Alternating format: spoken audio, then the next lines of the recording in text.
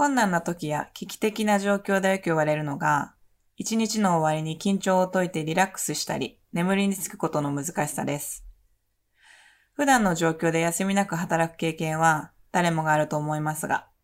それを困難な状況下ですることを考えてみてください。家族や友人の健康状態が思わしくなく、お見舞いに行きたくても行けない人もいるかもしれません。休もうとすると頭の中で起こり得るかもしれないシナリオが展開し始めたり、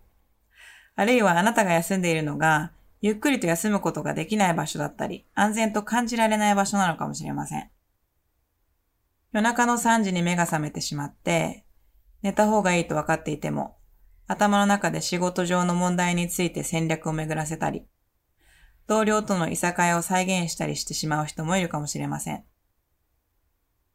睡眠は免疫ケアを含むすべての生理的システムの機能や回復に重要な役割を果たします。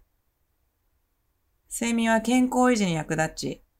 睡眠不足は不安や気持ちの落ち込みの原因になることがあります。休息や睡眠の難しさは、困難な時や危機的状況ではよく見られる反応です。この眠りにつくプラクティスでは、様々なマインドフルネスやリラクゼーションのテクニックを使って、休息や睡眠をとるサポートをします。休息や睡眠が取れると、あなたはエネルギーを取り戻して、生活のあらゆる面で回復力が増します。30分の長いプラクティスですので、好きな時にスタートして、いつでも眠りに落ちていただいて構いません。それでは、眠りにつくメディテーションにトライしてみましょう。